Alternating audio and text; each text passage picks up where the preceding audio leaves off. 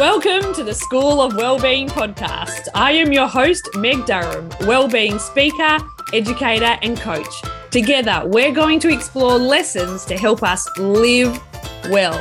Let the learning begin.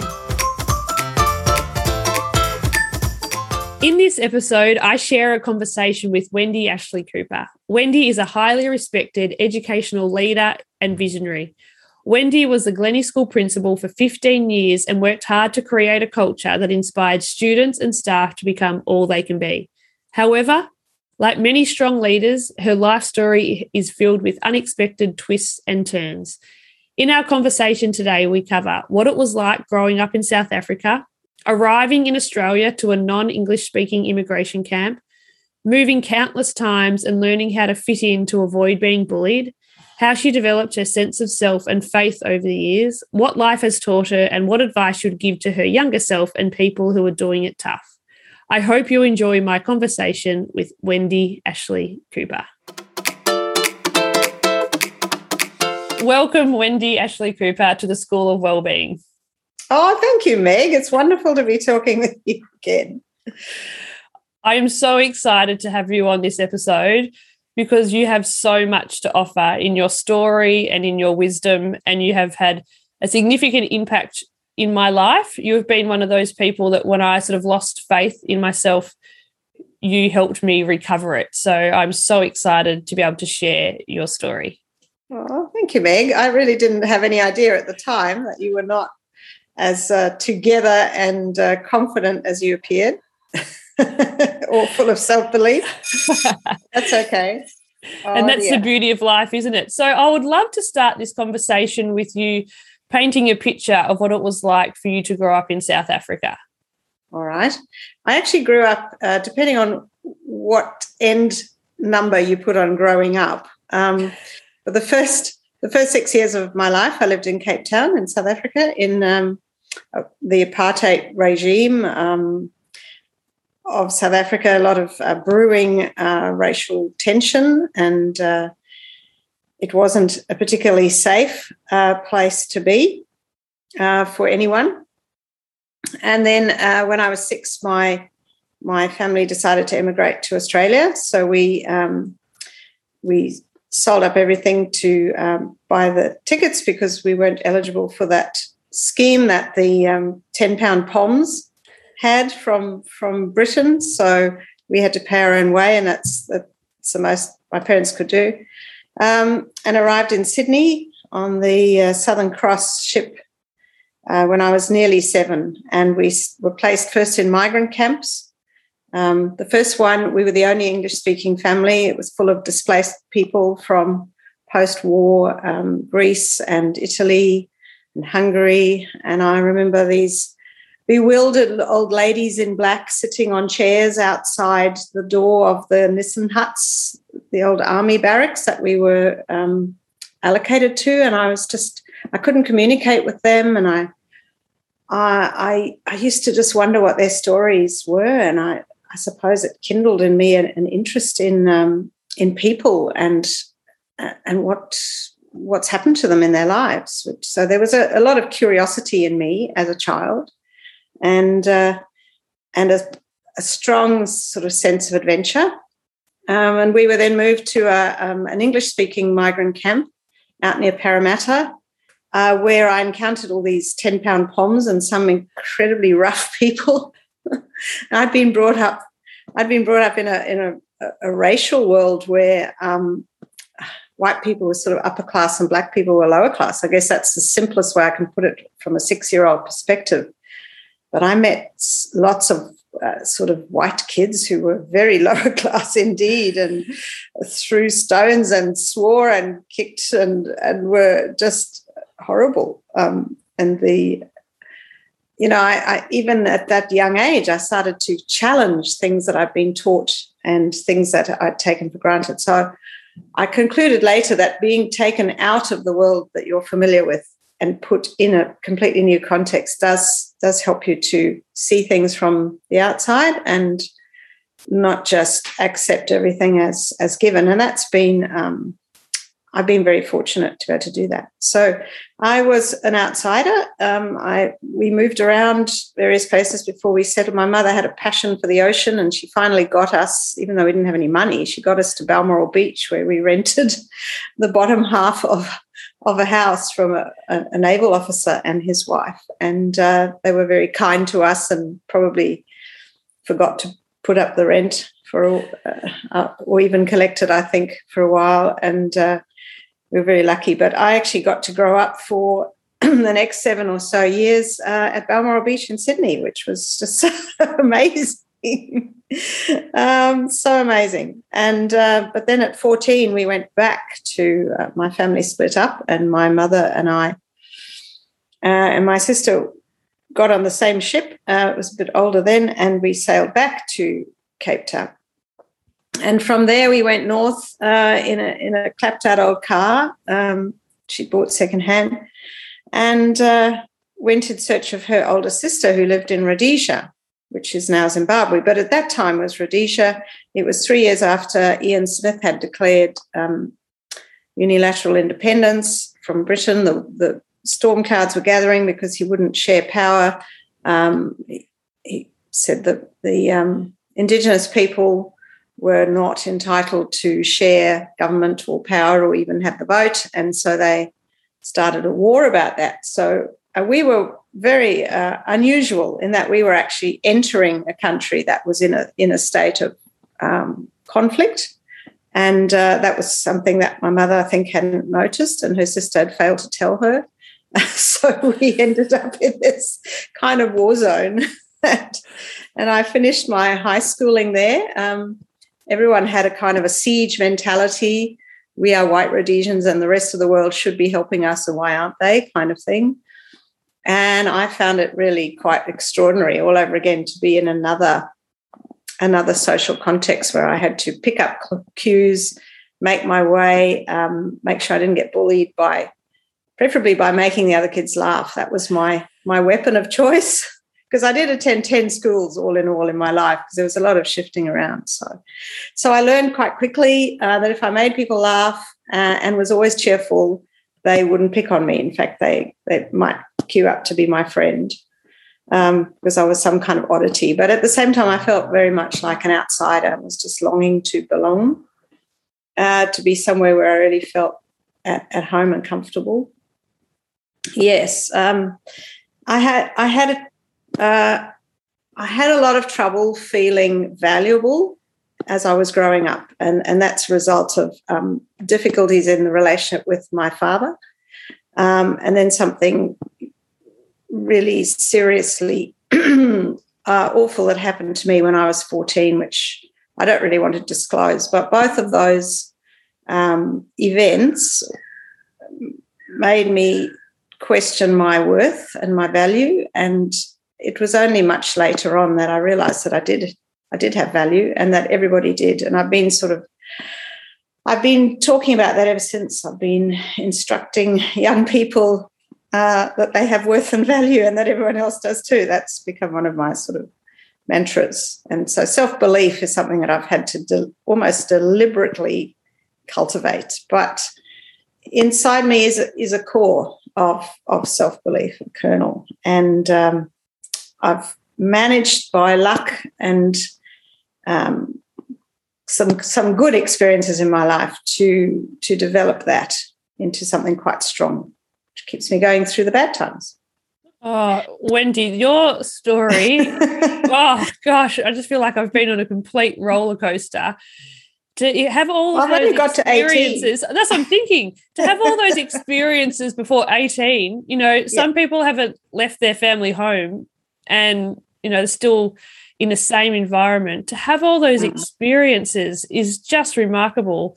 And I cannot wait to hear what happens. What happens once you're 18, you've experienced these different things? What path do you take as far as a career? Yeah.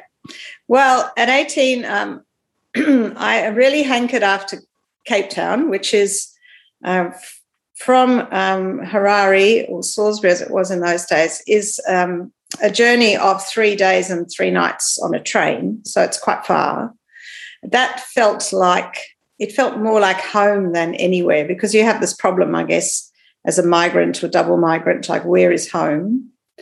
And Cape Town felt like home. I had been born there. I had a really nice family of uncle, aunt, and cousins who were a sort of normal family that I just wanted to grow up in a normal family, really, and just sort of do normal things. So I applied for and got a place at the University of Cape Town when I finished school, and managed to get some financial support because my mother had no money and was she had no qualifications, and so she was working as a bookkeeper, but paid a pittance because she didn't have any quals.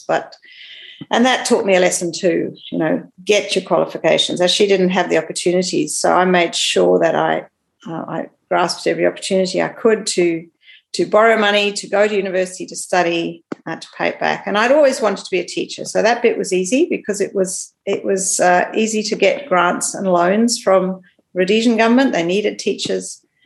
And I picked a course. I had to pick a course that I couldn't do at the local university. So I scoured the prospectus for the University of Cape Town. And even though I knew I wanted to be a teacher, I found one that was had a broadcasting component, a radio broadcasting component. And so I fixated on that. Said, right, I want to do a BA broadcasting, and I can't do a BA broadcasting at the University of Rhodesia. So please let me go to Cape Town and support me financially. That was my sort of letters of pleading to the officials, and they bought it, and I went off to Cape Town to do my BA mainly in subjects that I would later teach, but also in broadcasting, which was actually really fun. It was a component of drama.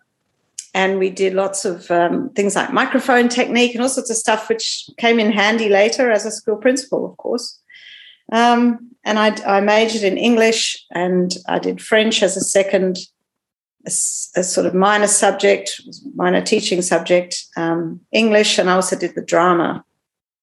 And later on, when I came to Australia, I got to teach English and drama and even a little bit of junior French, although that's a bit dangerous. My French is dodgy. So I had a lovely time. I studied minor subjects like Greek and Roman literature and philosophy that I loved, and social anthropology, which I really enjoyed. And I had a wonderful time, reconnected with my family, and just abandoned my poor mother, who was back in Harare waiting for me to come back for the vacations. But she did build a bit of a life of her own as well. So there I was in Cape Town, but then I had to teach back in Rhodesia, was still Rhodesia. I had to teach back there because I'd had all these grants and loans from the government. I had to pay back the loans and work for them for at least 3 years as a condition of the grant money. So I thought, well, I've got to teach in that system, which was different from the South African education system.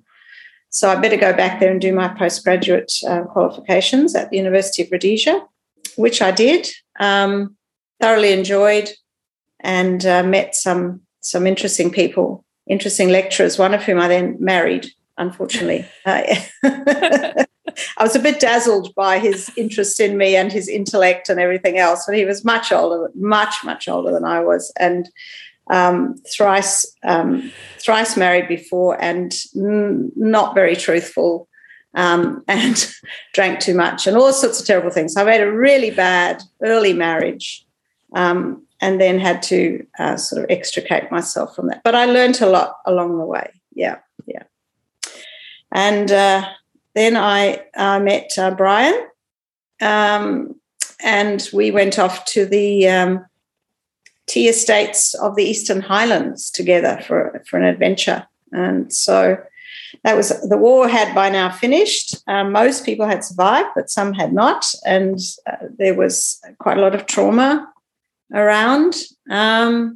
So I was always conscious of what made people happy, and what was life for, what was it all about? And I hadn't been at all religious. In fact, I'd been quite anti until I had some strange experiences.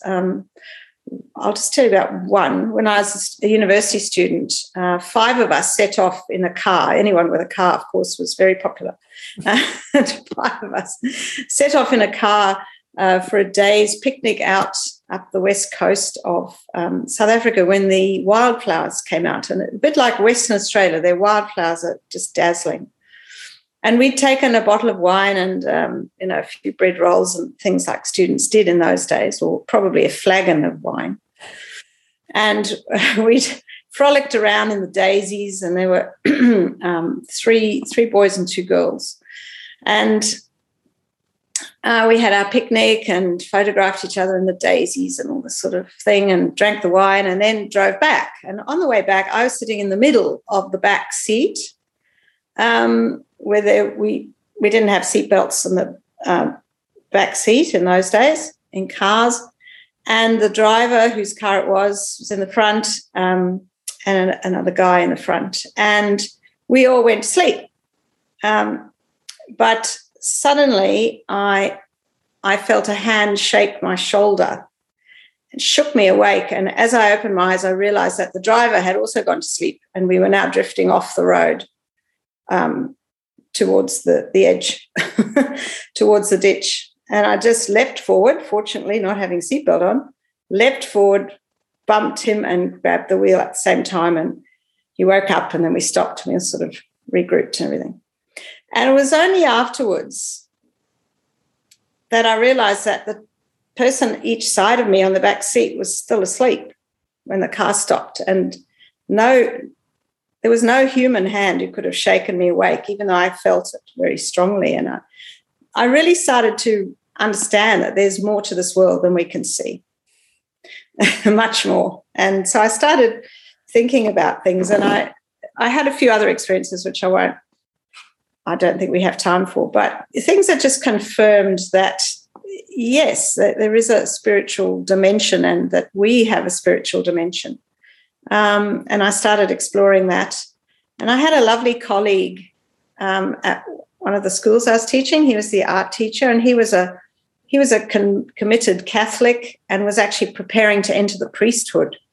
And he sort of befriended me, and we just had some lovely kind of conversations in the lunchroom, which made me think about things. So eventually I did sort of commit to a faith, and I did become an Anglican, actually, because that was the local church. And I thought, I wasn't so sure about those Catholics and their, particularly their attitudes to women.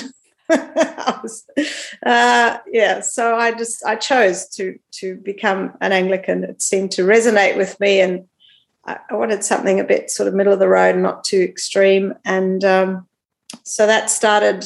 And I also thought I'd like to have my children baptized, but I didn't want to just be tokenistic about it. I wanted to go into it and find out what it was all about. And that faith has actually sustained me a lot over the years, even though I try not to sort of shove it onto people, but it has been an enormous source of strength and comfort, and good things have come from it. And I think I'm still learning, still going deeper, but it's been an important anchor point for me. And I think with well-being, you need those sort of things that anchor you, whatever they are. So that's one of mine. Oh, wow. It's just so interesting to hear the different stories that we go on, the different journeys, and, a simple picnic, how that could have completely changed your life or your friend's life, and how that could have gone. And then thinking about, what was it like teaching in this area? Like, what was it like those first years of teaching in such a, probably it sounds like a disrupted environment with, and the students, I'm guessing, were disruptive, or like what was it like? The students, no, traditionally the students in Zimbabwean schools it was quite a disciplined, well, it was actually a very disciplined society. It was a bit like Australia 50 years ago. The cane was very much in use for boys, and it was quite quite conservative, quite, manners were very important. Boys had to raise their hats when they passed a female teacher, and they had to call you ma'am and this kind of thing. The structure was very orderly. I suppose a little bit would look a little bit militaristic, perhaps, to Aussies. I mean, we called the boys by their surnames, Jones and Smith and sort of thing. And there was quite a lot of professional distance between the teacher and the student. We weren't supposed to get involved in their personal lives. And I remember, one day setting an English essay about how will the way you've been brought up affect you when you become a parent. I'm not sure where I got that title from, but it was, apropos of something at the time. And this boy wrote about how he would not be harsh to his children, and he would not be cold, and he would not be emotionally distant. And I just realised that he had a very difficult relationship with his own father, and he was trying to tell me about it via this essay. And I suddenly realised that students' mental health was a thing. I mean, they weren't just kids on legs who learned stuff. It wasn't all just academic. And, I'd been taught that their personal and private lives were none of my business and, never to go there. But I realised that there's this whole thing missing, that how could that boy learn when he was crying out for help and there really wasn't any much at that time. Thinking about that sort of thing did lead me to volunteer to join the Samaritans, which is a telephone counselling service, a bit like Lifeline here. And I did that in my mid-20s. And I had to be a telephone counsellor because the face-to-face counselling didn't work, because a couple of clients I went to see said, you're just completely too young. You can't possibly understand. Didn't give me a chance to explain that I'd actually seen quite a lot of life already. So I was one of the youngest Samaritan volunteers. So they put me in the duty room, and I had to answer the phone all hours of the day and night from people who were threatening to kill themselves. And it was my job to kind of talk them off the ledge, so to speak. And I did that for a couple of years and became more and more interested in things like well-being and mental health, which were really not talked about much at all in those days. So teaching, as I said, was very much an academic endeavour, and there was sport and there was, culture as in music and things, but there was this kind of veneer of civilization, I suppose, and good manners. Somebody they weren't disruptive, they didn't act up. And if they did, they got the cane, certainly. Well, I spent most of my early career in a boys' school, and that was the norm. Wow, that sounds so different to where you finished up your career. Yeah, absolutely. Like a completely different experience, but then how the depth of the experiences that you had allowed you to be the leader that you were and are. I suppose. I mean, my kindergarten teacher on my kindergarten report said Wendy is a natural leader, and the other children want to follow her. So I don't know what that meant at that age, but it seems, I don't know, I've always just had ideas, I suppose, and because of the need to be liked and the desire to be liked, because I don't want to be bullied or rejected or whatever, and that need to belong made me try hard to connect with other children and then other people, and to be aware of perhaps sensitive to them. So I was a kind of others focused from a young age, which I think is an advantage if you're going to be a leader. Absolutely. Sure. And I'd love you to talk us through when you became principal.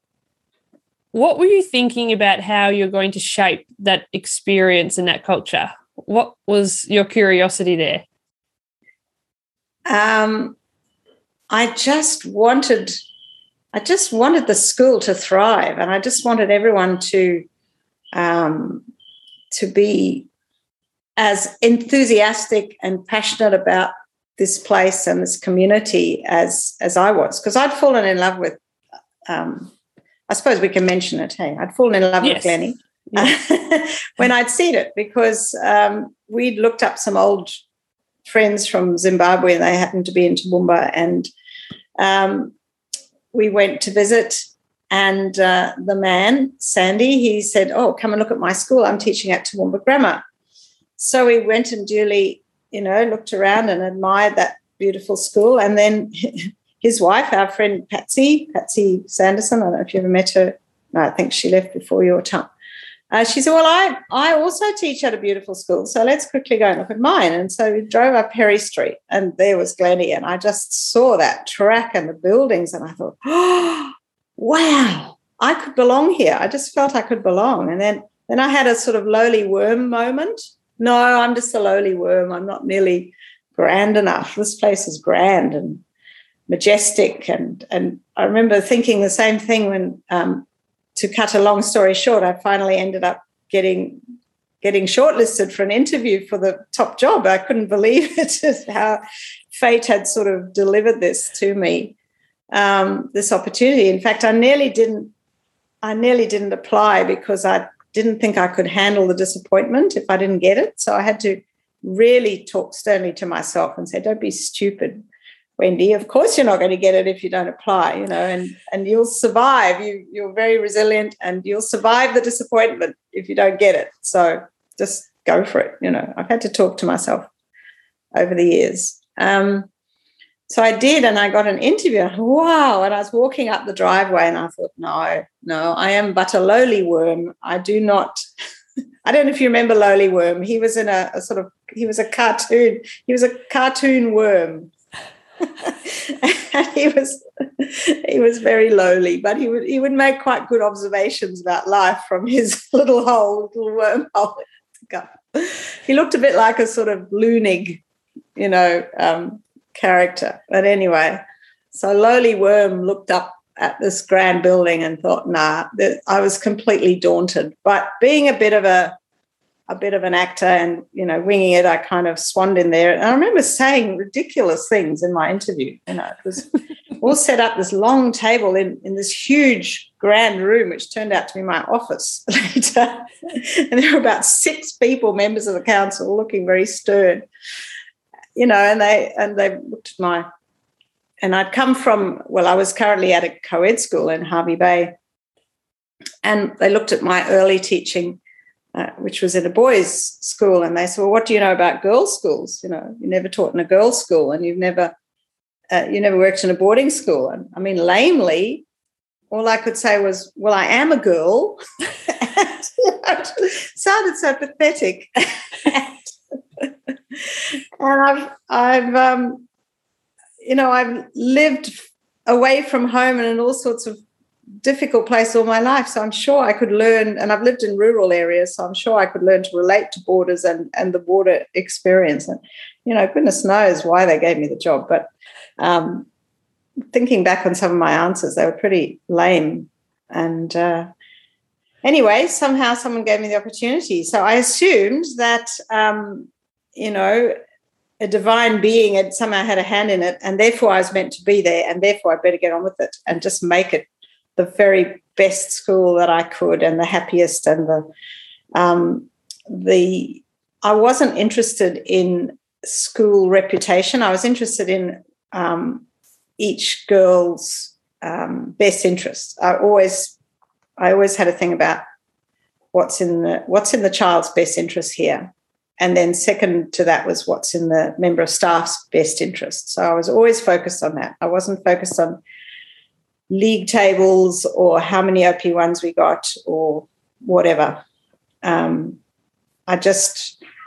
took the all she can be kind of mantra, and I turned it into the school, all the school can be, and it's for the girls. so that each one is all she can be, and hopefully a whole lot more than she thought she would be. That was the second part of it. I wanted it to be a wonderful place to belong to. And I felt that once I got over the shock getting the job, and once I'd worked through the imposter syndrome, which I naturally had, as soon as they find out how little I know, I'll get the sack and it'll be so embarrassing. That lasted about 6 months before I thought, actually, I do belong here. I can do well here, and so I just went for it. I just put a lot of the school was a bit run down. Actually, it was struggling a bit, and so I had to work hard to make it better. Well, and you certainly did that. I think, was it 12 years? 15 and a half. 15 and a half years of giving it your all, your heart, your soul, your spirit. I did. I used to cry when I made early speeches, I used to get all choked up because I just cared so much about the place. It was a place that needed love, and I was, I have a lot of love to give, and I just gave it. Yeah, it is just so magic to hear that pure love of what you do, and also creating an environment for other people to feel the freedom to be who they are. Yeah. And then maybe if they're not quite sure who that is yet, to have the freedom to try on different things and to explore and to become all you can be, even if you're not sure what that be is yet. That's right. But you see, you think that I helped you, but you helped me, because there was a lot missing in that wellbeing space, and particularly in the middle years. There were a lot of rumbling around and disengaged kids, and the whole middle years curriculum drive has been set up because students tend to disengage around those middle years. And you turned up at just exactly the right time with your CV and your ponytail, and you just had energy and ideas. You had ideas, and obviously stacks of intelligence and drive. And I thought, we want some of this. We do. So it wasn't just me helping you or anything. It was you came along at the right time. And I firmly believe that a lot of people did come along at the right time when the school needed them. And I think that was part of the sense I had that we were on a sort of spiritual journey. It wasn't just about the business of education or the economics or the financial statements or whatever. We were in the legacy of Benjamin Glennie, who was a priest, who was the nearest thing the Anglican Church has to a saint in Queensland. Apparently, I was told by an archbishop. So I reckon he was looking after us. Oh, absolutely. And I think that so many people listening can think of the people in their life that have opened doors for them when they potentially thought it was closed, or there was, feeling a bit hopeless at times. And then these people come into your life and see you in a different light, and you rise to that vision of other people and how they see you. And so from everything that you've experienced, yes, it's a lot. You have had, it is a lot. Have had and continue to have such an incredible life. Every time we catch up, what you're up to is always so exciting. Living the dream. Like every time there's always something interesting and thought-provoking. And I would love to know from you, from all of this, what has life taught you? Life has taught me that it's a gift, that it's a privilege to be alive, and that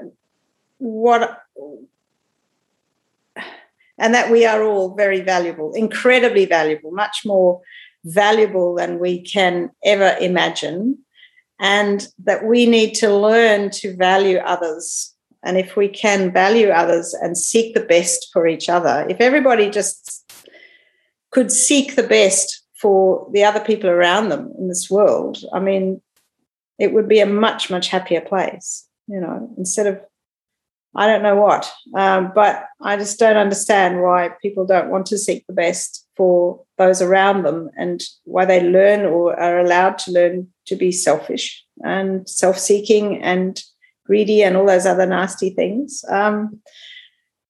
I firmly believe that in the enough principle. So you either have enough or not enough. I don't need a whole lot of money. I just need enough. I don't need a whole lot of recognition. I just need enough to make me smile. We don't need that much, and we all have so many personal resources to give, and it's the relationships, it's the love you can spread, and the relationships that you can form that make life really worth living. And I also actively pursue beauty. I mean, I don't have vast wealth, but I've somehow managed to maneuver myself so that if I look to my left, I can see the sea. The sea is really, really important to me. I grow flowers on my balcony because I want beauty around me. I don't want things that cost a fortune or things that are huge. I don't need much in the material sense, but I'm very richly blessed with the relationships I have, the people who let me love them, and the people who love me. And I think that's the most important thing. Absolutely. And so what advice would you give to your earlier self? So maybe around this 35-year-old mark, that might be kind of helpful. Well, by 35, actually, I was in a good place. I'd married Brian. I had 2 little ones. I knew I wanted to bring them to Australia because Zimbabwe was becoming more and more difficult place to be, and I knew that, and I had gained entitlement to Australian citizenship, and I knew that there would be a future for us all there. So I was plotting to leave, but I was waiting until my little one was out of nappies and had stopped flinging porridge around, you know what I mean? When they'd sort of got to a slightly more civilized age, and then I wanted to bring my family to Australia. So at 35, my children were 3 and 1, and I was waiting till they were 6 and 4, which is when we did, in fact, come back. But, yeah, so I would have said to my 35-year-old self, be immensely grateful for everything you have. You found a wonderful husband, having had a disaster the first time around. I mean, who gets a second chance like this with this wonderful man? You have 2 beautiful children. There's so many people who don't get that opportunity. You're still living in a place where you have servants to help you bring them up, where you can say, can you just push her around the garden for an hour? I'm going to lie on the bed. You have so many options. So I was very lucky in that way. So I would have told myself to be grateful and not to worry that I was going to leave them, to be brave. I would have told myself to be brave too, because what we were looking forward to was not being able to bring any money with us from Zimbabwe, not being able to bring much in the way of goods or possessions. So we would start again here in a couple of years' time with 12 suitcases, 5 tea chests of personal belongings, 2 children, and 150 Australian dollars, and that was it. So I was telling myself, I would have told myself to be brave. You can do it. You will get a job, a teaching job in Australia. But at that time, I had none of those, and we had nothing to come to in terms of work. I must have applied to about 100 schools by letter from Zimbabwe, and I think I got 2 replies, and both of them were thanks but no thanks. So I had to stay strong and keep my self-belief high. I would have told myself that it will work out. You just have to trust and be brave. That's pretty beautiful advice. Is that all right? Yeah, I think that is just beautiful.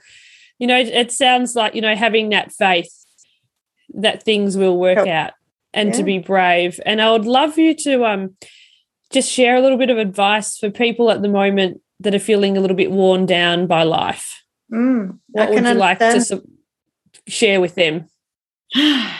Well, I'd like to remind them of what Stephen Fry says. Stephen Fry is bipolar, and he has refused medication. I heard an interview with Stephen Fry. Everyone knows who Stephen Fry is, I hope they do. He's sort of comedian and actor and writer in England. Because he said he wanted to experience the highs as well as the lows. And he didn't want to take medication which would just keep everything sort of on an even keel, because then he'd miss out on the highs. So it was, how was he going to cope with the lows? And he said he realized that in times of trouble and when he's feeling down, he just thinks about it as weather. So the weather comes and the weather goes, and you have no control over the weather. And the best you can do in bad weather is shelter from it and kind of bunker down and take care of yourself and not make major decisions, and just know that it will go away eventually, and that the good times will come and the good weather will come. And I know now people are struggling with this whole COVID business, and it's going on an awful long time, and it's affected people's lives really badly. But it will pass. It will get better. And they need to bunker down, think of it as an extended weather system, which will eventually pass. And taking care of yourself means making some really sensible choices about sleeping well and eating well, and not sort of letting yourself go down the gurgler. Shortening your vision to just, what is the next thing I need to do? What is one thing I can do today that might make me happy? It sounds a bit trite, and it takes practice, but also they mustn't lose their self-belief or lack of faith. I know that there's a lot of loneliness around, and that can lead people to increased anxiety and apprehension about the future. So trying to stay connected with whoever they can, however they can, is important. Oh, that is such a beautiful offering for people to think about, life and life chapters as the weather, and that, sometimes it's sunshine and easy and we're out and about, and sometimes it's just raining and it's not stopping and we have to bunker down. I think that is just so beautiful. So to pull this all together, I would love to invite you to finish 4 sentences. Are you up for doing that? Sure. What have you got? Yeah. So the first sentence is, I am inspired by. I'm inspired by nature, like the sea and the beauty of nature. Trees, flowers, animals, people, everything. The whole created world just kind of hums for me. So I'm inspired by nature, including humans. Yeah. And when life feels hard? When life feels hard, I just stop and take stock. I know there's that old saying about counting your blessings, but I just think of would I really want it any other way? And also, what can I learn from this? When life gets really hard, I think there's a lesson in all of this. I need to find it. An underrated skill is? In me? In general? Oh, right. An underrated skill is brightening other people's days, I think. But it's got to be genuine, and it's got to be thoughtful. That kind of have a nice day stuff at the supermarket checkout it's okay, but it's not really enough. I think little acts of kindness are, and people who think of them and notice things, and do little, doesn't matter how small, little things for other people, often unrewarded. I think that's an underrated skill. It's a real skill to be that sensitive to other people. Absolutely. And to finish off, I am looking forward to... I'm looking forward to everything. I'm looking forward to this afternoon. I'm looking forward to this evening, tomorrow, next week. I shouldn't be telling you this outside Queensland, but next week I get to go to Hamilton Island for a week. So I actually get to go for a holiday. So I'm just looking forward to every new day, because every day is different and brings new opportunities. And every morning I wake up and I'm grateful to be alive. Wendy, thank you so much for sharing your story, your wisdom, your warmth, your practicality with us today. And I know that people will really learn some beautiful lessons from hearing your story. Thank you very much. Oh, you're such a dear. Thanks, Meg. Thanks for having me. Pleasure. Thanks, Wendy. What a story, what a woman. Wendy's life story inspires us to all dig deep and find out what really matters to us and what anchors us in our life when it can feel uncertain. Before I go, I invite you to reflect on 2 questions. Number 1, what is one thing you want to remember from this conversation? Number 2, what is one action you can take in the next 24 hours to support your well-being? I would love to hear from you. You can send me an email or follow me on Instagram, Facebook, or LinkedIn. See all the links from this episode in today's show notes. Thank you for listening to an episode of the School of Wellbeing. This episode was proudly brought to you by Open Mind Education. Open Mind Education is committed to sharing wellbeing education that makes sense. To learn more, visit the website openmindeducation.com. There you can sign up for the free 5-step energy guide to help boost your energy so you can better navigate the ups and downs of life. Thank you for listening, and I look forward to sharing more lessons in the School of Wellbeing next week.